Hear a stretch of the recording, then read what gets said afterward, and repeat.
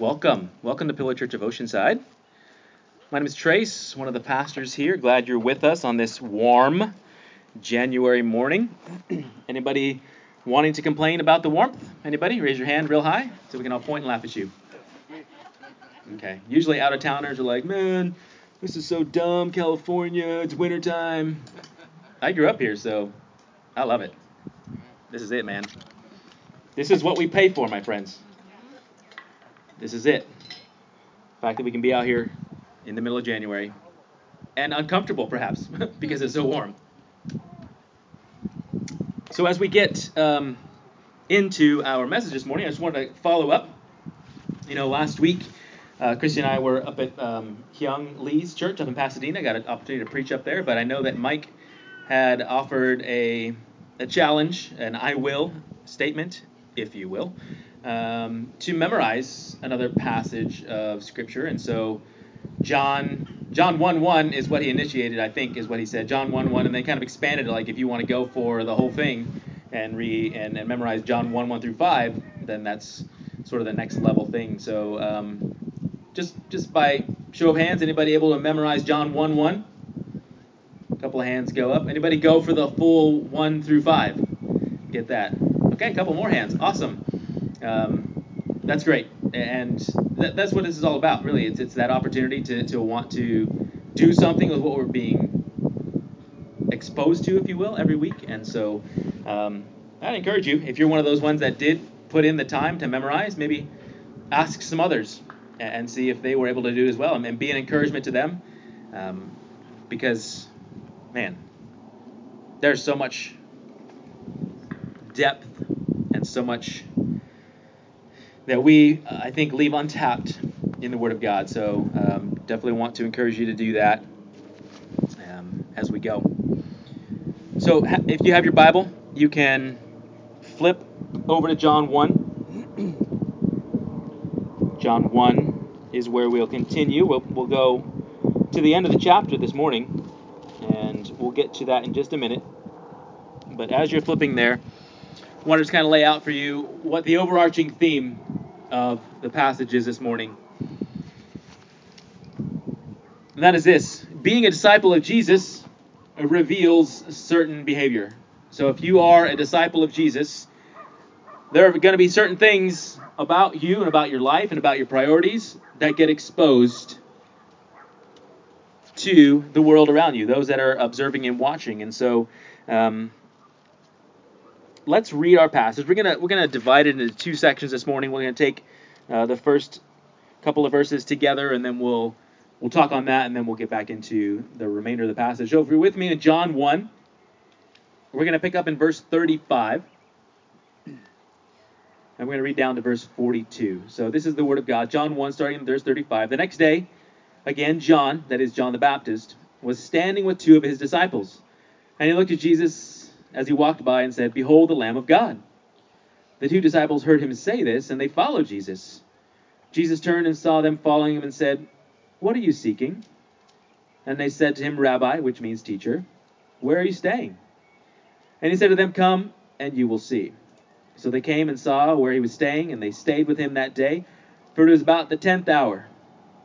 One of the two who heard John speak and followed Jesus was Andrew, Simon Peter's brother. He first found his own brother Simon and said to him, "We've found the Messiah," which means Christ. He brought him to Jesus. Jesus looked at him and said, "You are Simon, the son of John. You shall be called Cephas," which means Peter. Okay, so let's pause there. Let me offer a word in prayer, and then we'll get into the text. So, Lord, again, we pause this morning, grateful for your faithfulness to us. Lord, your word says that, God, you are faithful even when we are not, and that your mercies never come to an end, that they're new every morning. And we're so grateful for the way in which you care for us, the way in which you love us, the way in which you equip us to do the work you've called us to. And Father, as we look to your word this morning, let us remain steadfast in our devotion to you. Let us be moved by your word, Lord God, in a way that compels us to action. Lord, your word is truth, your word is life, your word is hope. My prayer this morning, Lord, is that we experience all of those things, truth, life, and hope, moving us to action as a result of what we are exposed to in your word this morning. So help us, I pray. Set aside all distractions in our hearts and our minds and let us focus now on your word, I pray in Jesus' name. Amen. Okay, so here is the beginning of Jesus' public ministry. That's what we got going on here. This is where we begin to say Jesus, he's sort of gathering people around him, and he's actually beginning to teach them in new and challenging ways. John the Baptist, as we learned last week, was sort of the forerunner, and now he's essentially handing off the torch to Jesus, and some of his own disciples begin to follow Jesus. That's what we just read. Now, it may be that this particular passage of Scripture may not be like super exciting to you. Doesn't really seem of much consequence, really. It's like, all right, a couple of dudes are following Jesus. I mean, cool, that's great, but, what's the big deal? Well, I'd argue that there's a lot more going on here than just what meets the eye, and I don't believe we're going to have to look really that deep to uncover some significant truths this morning about Jesus and his disciples. So let me just ask, how many disciples of Jesus do we have in the crowd with us? I mean, just show of hands. How many disciples of Jesus? Just raise your hand so I can know. I know it sounds like a weird thing, but I just want to know that. Okay, so if I were to ask you to give me some words that describe what a disciple of Jesus is, what would some of those words be? Follower. Good. What else? Learner. Teacher. Influencer. Any other words come to mind of what a disciple is? Messenger. Okay. Well, the reason I ask is because, as we're about to find out, we need to know what it is that we're doing and why we're doing it. So let's hit that why question first. Why? Why what? Well, we'll get there. So these two men, in verse 37, they depart from John the Baptist, right? They were teaching, they were following his teaching, and now all of a sudden they're following Jesus. And Jesus asks them a very interesting question. So imagine this. You're standing there, and you hear John the Baptist again say, "The Lamb of God," pointing at Jesus. Right? In that moment, that happens.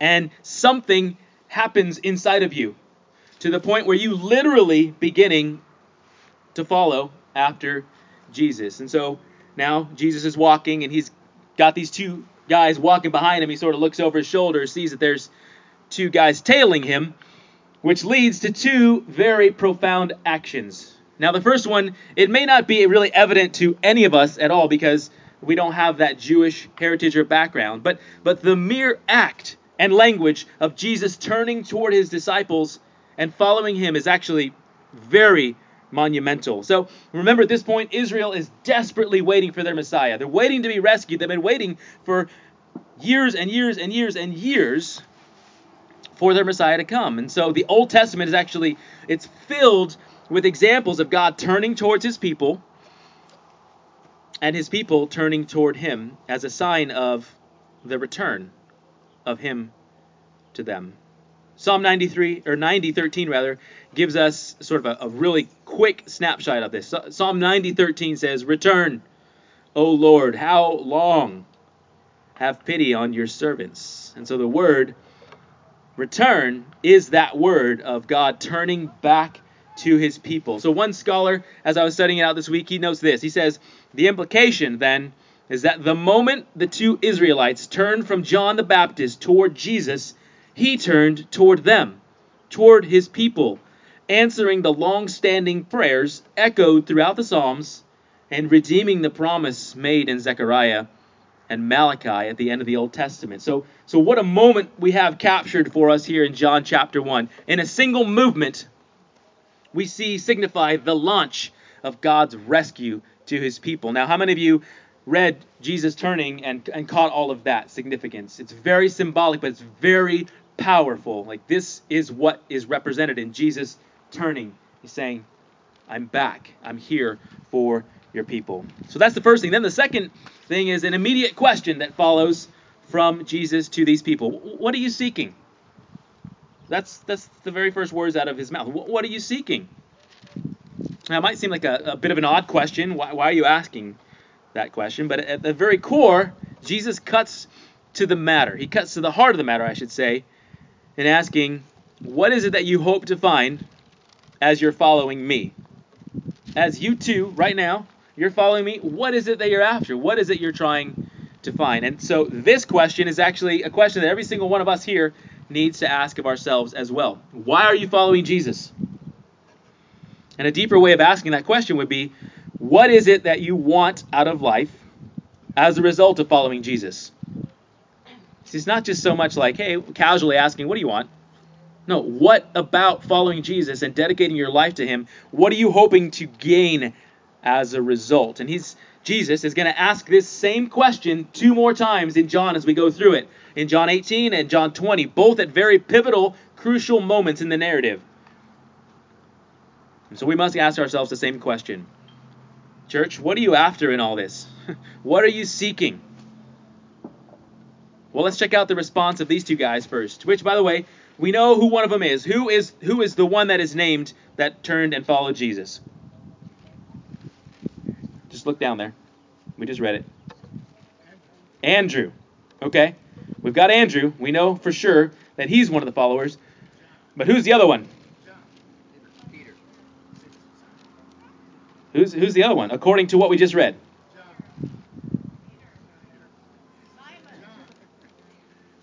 What does it say? The answer is, it doesn't say. It doesn't say who the initial second disciple is. We see that one of them is Andrew, who is the brother of Simon Peter, but it doesn't tell us who the second one is. I heard some people yell John, and a lot of scholars would agree with you, based on a couple of things, the language, but specifically how much detail is included in what this disciple is talking about, the time, what exactly took place. A lot of people would agree with you that it is John, the author of this particular book. So I'm just going to go with John. It's John and it's Andrew. But their response is great. Here's Jesus, God incarnate, coming before them and says, what is it that you seek? And I picture them just sort of kind of nervously looking at each other and not really sure how to respond. And their response is awesome. It's, where are you staying? where do you live? Oh, great response. What are you seeking that God of the universe asks you? And your response is, hey man, where you live? You got a place around here? You from around here? That's my interpretation anyway. I don't know how you took that answer, but it seems like they're caught off guard and they're really unsure how to answer. But that's not the case at all, because look at verse 38. How do they address Jesus? Rabbi, which means what? Teacher. This is not an arbitrary title. So by this time, the responsibility of spiritual leadership and care of God's people, it's in the hands of people who are referred to as rabbi. It's a term and a title and a way of showing tremendous honor to a teacher who you have now submitted to. You've come under their authority. That's what's represented in that title. It's very significant. So in asking, where are you staying, they were actually answering his question. You see, they're looking for someone to follow. They were already following John, and they want to go where he is staying because Jesus is now their leader. He's their teacher. So if you worded the question differently, they asked, to where are you leading us? They didn't really care where his pillow was at night. That's not what they were after. They're saying, wherever you are, that's where we're going to be. Wherever you go, that's where we will remain. And that's exactly what happened. So Jesus answers him. You want to know where I'm going? Come, and you will see. So simple couple of words here, but this is another massive declaration by Jesus. And it's actually the first statement in John's gospel account. The first was a question. He's asking, what are you seeking? Now we have the first statement. Come and you will see. And this actually serves as a framework, my friends, for the Christian church. It may not seem like much, but let's get into this. Now, come and you will see is not referring to that very ineffective evangelism model of you going out and saying, hey, everybody, come to church and see what Jesus is all about. Okay, that's not the come and see that we're talking about here, because we've learned over the years that model, it doesn't work. People don't generally come and see. This actually informs our entire Christian life, and it's a critical part of being a disciple. So let me just share some thoughts from a very smart man, much smarter than I, named Edward Klink. This is what he says. To come and see is not to have arrived, but to be in a posture of discipleship. It is to be at a place where one can view Jesus at all times and where one has access to God through Christ. Come and see is not a completed task, but a constant striving of a Christian. Come and see is a conviction held by an interested follower or a new believer when their spiritual life is just beginning. It's also a conviction held firmly at the end of one's life when their earthly life is near completion. It serves as a summary of what it means to be Christ-centered. You see, only a disciple of Jesus who has actually come and seen will be able to truly see. That's what these two men were after. They declared him as Messiah. They said, this is the Messiah. We found him. And they're ready to follow him now and forever. And so they went with him. They saw where he was staying, and they stayed because they were all in. And church, they probably didn't fully realize what it meant at that point to be all in, but they were. Why? Because they saw in Jesus their purpose in life. And that was to be his disciple. So he said, what are you seeking? And come and see. He said, I'm going to be in proximity to you every day of my life. As long as I have breath in my lungs, I will be in proximity to you, Christ. And I will come and see and be your disciple. So that's going to lead us then to the next question today, and that is, what is a disciple? I had most of the hands go up when I ask if there are any disciples here with us today, but the reality is there's really a broad spectrum on which somebody can be considered a disciple. Everything from a casual listener to a devoted follower. Someone who's maybe just a little bit curious to a person that has fully committed their life to Jesus. And the word simply defined, anybody want to throw out the simplest definition of disciple? Somebody said it earlier. What is it? Learner, student. That encompasses part of the overall idea. Starts with an F. Yeah, follower. Is that you, Audrey? I said it earlier? Yeah, good job. Congratulations. She read my notes. She read your notes? Yeah, I doubt it. The word simply defined means follower. And so we know, if you've read through the New Testament at all, especially the Gospels, that Jesus had a variety of followers. Some believed him every word that he said, and some were just in proximity to him as he was teaching, but they were all called disciples. It's important to realize, church, that being a disciple of Jesus has come to mean something the Bible never teaches. Now, this may upset some people. I don't think anybody here, but some people who are entrenched in churchdom in life and speak in Christianese, and they don't know how to break out of that. So here's the thing. As a church in America, we want things to be clear cut and very simple, especially when it comes to discipleship. But the reality is that's just not practical. So as many people understand it, a disciple of Jesus is someone who they're repenting, they're believing in Jesus, they've given their life to the Lord, they've made that step, and now they're a follower of Jesus. And that's true. I think you'd all agree with me in that. But that's only one spot on the spectrum of what a disciple is. And so if a disciple is a follower, then hopefully we can all agree that there are varying degrees of followership, right? We don't all follow Jesus the same way. We don't all live our lives as followers of Jesus identically. It has to do with how long we've been following him, whether or not we actually have given our life to him. So many factors that determine our degree of followership. So let me give you an illustration. It's an imperfect one, but I think I'll make my point. How many of you here pay any attention at all, in any shape or form, to the NFL, National Football League? Just raise your hand. Any shape or form whatsoever. And some of you are like, I'm not really sure. And hopefully by the end of this, you'll understand where I'm going with that.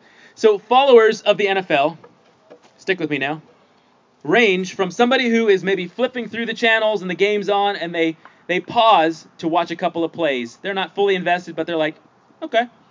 And then they keep flipping through the channels. That's a follower of the NFL. All the way to somebody who has season tickets. That's a broad scope of people, right? And generally speaking, there's a progression to how you get there, right? Usually first purchase of tickets for the average person isn't to the Super Bowl. Like you're going to throw away a couple of grand just to go watch that. No, you get introduced to the game, right? Maybe you learn to appreciate and love the sport, and some people even become diehard fans. Now, some people inside the NFL world may argue that you're not a true follower of the NFL if you don't watch every game, or if you don't have some statistics memorized, or know who the people are on the field. Regardless of what they may say, all that I described are followers of the NFL. And football has had some degree of impact on their lives. And so there's a wide spectrum, a wide range that we're talking about here. Let me ask you this. Does someone's level of commitment to the sport of football qualify or disqualify them as a follower of the NFL? No, not in the broadest terms as I have explained it. But we have in our mind that, well, if I'm a follower of the NFL, that means that I am a diehard fan and I am all in. And that's just not the case. I used to be that. I am not anymore. I'm a casual follower now. I'll flip on and maybe check the scores because I'm curious, but it doesn't really have a major impact. But in some place in the back of my mind, I'm wondering what's going on. And so I pause and I check it out. I would still call myself a follower of the NFL, but I am not fully engaged. My point is that we've made the mistake of drawing a line that the Bible never makes. A disciple of Jesus is anyone on the spectrum of interest in Jesus. You see, we actually disciple people into a relationship with Jesus. There's no clear distinction between discipleship and evangelism. They work together. They coexist, but we've made them two different things. The moment you begin to share your life with an unbeliever and introduce them to Jesus, they become disciples. How many of you have thought of discipleship in that way? None of us do, because that's not what we're taught. But the moment you expose somebody to the teachings of Jesus, they become a disciple. Now, will everybody in that category remain disciples? No. Go and read John 6:66. And tell me what you think about that. Not right now. You can go. Write it down and read later. But essentially, we see people in John 6 described as disciples who hear Jesus' teaching, struggle to believe it because it's difficult, and then walk away. But they're called disciples because they're interested and they're following Jesus in that moment. But I think maybe that's why we've added such concrete definitions of what a disciple is, so that we help ourselves not to be confused. Or like, are you a disciple? Or are you a real disciple? So we make up these, kind of categories for people. But you see what I mean about a different approach altogether than we have been taught when it comes to what a disciple is? And here's the deal. With this shift in definition, the game changes for everyone, especially for the mature Christian, because instantly, everyone is a disciple maker. Every Christian is a disciple maker. Every disciple is a disciple maker, and we don't want to carry that label, a lot of us. I'm not saying us, I'm saying us as a church in America. Now, having said all that, if we're actually going to do what Jesus commanded us to do, which is to make disciples of all nations, right? We made that Matthew 28. Let me make an attempt to outline some key characteristics. Let me just aim to lay out for us things that we ought to be trying to cultivate in ourselves and trying to reproduce in others as we carry out the Great Commission. So I believe There are a lot of characteristics, a lot of things that we can put in this category. But I'm gonna focus on 3 characteristics for disciples of Jesus that are necessary to achieve the work set before us. 3 things. You ready? Obedience, representation, and multiplication. And we see these things again and again in the New Testament. All of them contributing to the Great Commission. Somebody agrees. John 8:31. So Jesus said to the Jews who had believed him, if you obey my word, you are truly my disciples. Obedience. There it is. We've got to be obedient. 2 Corinthians 5:20. Therefore, we are ambassadors for Christ. What's an ambassador? A representative. We are the representatives, the ambassadors for Jesus in this world. Continuing in 2 Corinthians 5:20, God making his appeal through us. We implore you on behalf of Christ, be reconciled to God. What happens when somebody is reconciled to God? We've got multiplication happening, right? Somebody else is added into the tribe of Jesus. And even in our short passage here that we've read so far, we see all 3 of these characteristics. Look at Andrew and John. First, Jesus tells them what? What's his first thing to tell them? Hey, follow me. And what do? They follow him. They go without question. That looks like obedience to me. Then Andrew steps up as a representative of Jesus, and what does he do? He goes and finds who? He goes and finds his brother. He said, hey, brother, man, we found him. We found the Messiah. And Andrew brings his brother Simon to Jesus, and he becomes a disciple of Jesus. That's spiritual multiplication. Now, that may seem overly simplified, but I think, church, that's another problem that we have, is that we make discipleship too complicated. If there was a starting point, sort of a jumping off point, if you could say, like, if I could just do this, I know that I would be a disciple who makes disciples. And that would be this. We bring people into contact with Jesus. That's it. A disciple who makes disciples brings people into contact with Jesus. Now, for the 12 disciples in the gospel, they were literally bringing people into contact with Jesus, with God incarnate, right? And for us, how do we bring people into contact with Jesus today? Through his word. Thank you, Audrey, 2 for 2.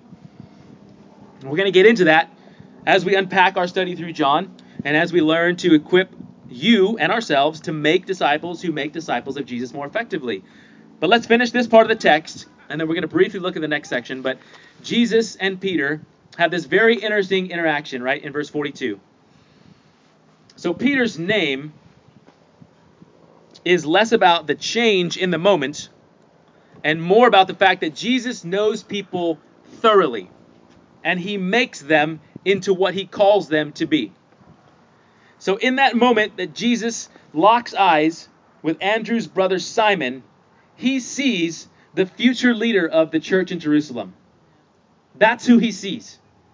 And he says, you will be Cephas. You will be Peter. You will be the rock. And aren't you glad that Jesus looks at every one of us and sees what we will become in him? That's huge. That's life-changing, church. You've got to recognize what's happening in this moment. Jesus sees through who we're trying to be, this fake facade that we try to put on for the world, even for each other. And he says, no, this is who you will be. That's what's happening in this moment. And I'm so grateful that he sees us in that way. Go back to John 1. We'll briefly look at this next paragraph. There's some things that we need to hit real quickly, but if I can find it. John chapter 1, picking up in verse 43 then. Are you there? Cool. The next day, Jesus decided to go to Galilee. He found Philip and said to him, follow me. Now Philip was from Bethsaida, the city of Andrew and Peter. Philip found Nathanael and said to him, we found him whom Moses in the law and also the prophets wrote, Jesus of Nazareth, the son of Joseph. Nathanael said to him, "Can anything good come out of Nazareth?" Philip said to him, "Come and see." Jesus saw Nathanael coming toward him and said to him, "Behold, an Israelite, indeed, in whom there is no deceit." Nathanael said to him, "How do you know me?" Jesus answered, "Before Philip called you, when you were under the fig tree, I saw you." Nathanael answered him, "Rabbi, you are the Son of God. You are the King of Israel." Jesus answered him, "Because I said to you, I saw you under the fig tree, do you believe? You will see greater things than these." And he said to him, "Truly, truly, I say to you, you will see heaven opened, and the angels of God ascending and descending on the Son of Man." So do you notice any similarities between that second paragraph we just read and the first paragraph? Hopefully you see a lot of similarities. We have another disciple that is found. This time it's Philip. And what does Philip immediately do once he begins following Jesus? He goes out, and who does he find? Finds Nathanael. So there he goes out. He's obedient. He's going out. He's a representative, and he's finding Nathanael. He tells him about Jesus, and then he brings Nathanael into contact with Jesus. Another disciple added to the group. That's spiritual multiplication. But what do we see in Nathanael this time? He doesn't just go full in. He's a little bit skeptical, right? He's on his way to meet Jesus, and he's questioning, hey, is anything really good going to come out of Nazareth? I mean, come on. I mean, is this really the Messiah? Is this really who you're telling me it is? Which leads to another interesting exchange between Jesus and his newest disciple. So once again, Jesus sees this man as he truly is. Having never met him, he calls him a true Israelite. What Jesus is essentially saying in these verses is that he knew both Nathanael's physical location under the fig tree and his spiritual location. He knew who he was at the heart of him. Jesus knew this man in an intimate and unique way, and as a result, Nathanael's now convinced. You are the Son of God. You are the King of Israel.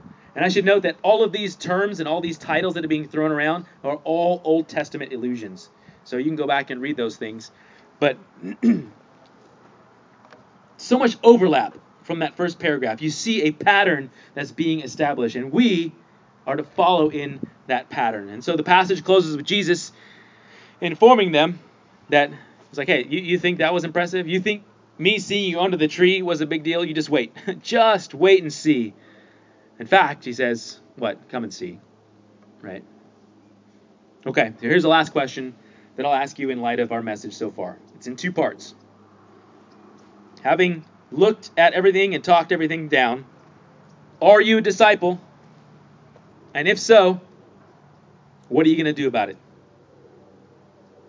Are you a disciple? And if so, what are you going to do about it? Because we know now that being a disciple of Jesus can be a broad categorization, right? But at least three things should be important to you.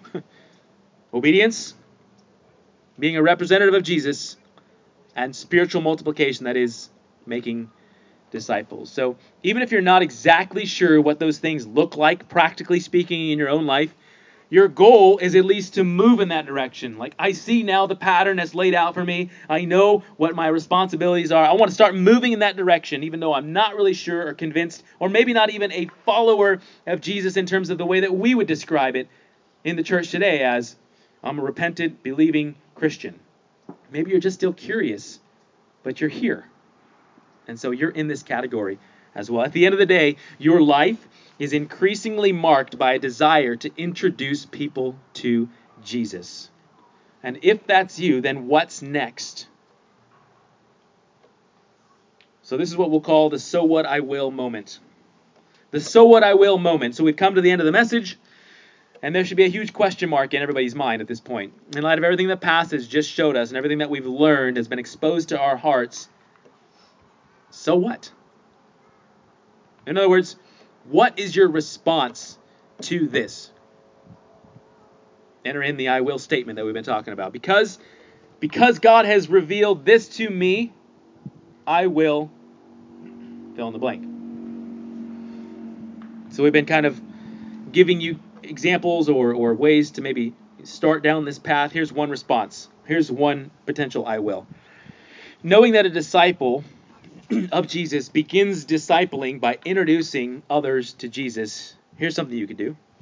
You could learn and share a story from the Bible with someone. It can be a short story. It could be one that maybe has had some impact on your life, or just one that you feel like would be a good introduction of Jesus. And I can give you some ideas on what some of those stories might be. But I think if you flip through the Gospels, you'll find one pretty quickly. Like, oh yeah, that's a familiar story. That's a great story. So you learn it in a way that you're able to share it with somebody else as a way of introducing them to Jesus. You see that much of the discipleship process, my friends, is done through self-discovery. That's why we're focusing so much effort on equipping you to feed yourselves. Because this idea of accumulation of knowledge, like me and Mike and Mark are going to come up here and just feed you a bunch of knowledge, that's not what discipleship is about. That's not what discipleship making is about. It's about you looking in the Word and God bringing it to life and exposing something in you and bringing change. That's self-discovery through the Word of God. That's discipleship, and that's all that we're helping people to do. So as we're sharing them this story about Jesus, we can ask them some questions to get them to consider, what is this saying about God? What is this saying about us? What does this mean for us? Is there any implications to that? Now, if this sounds simplistic, that's because it is.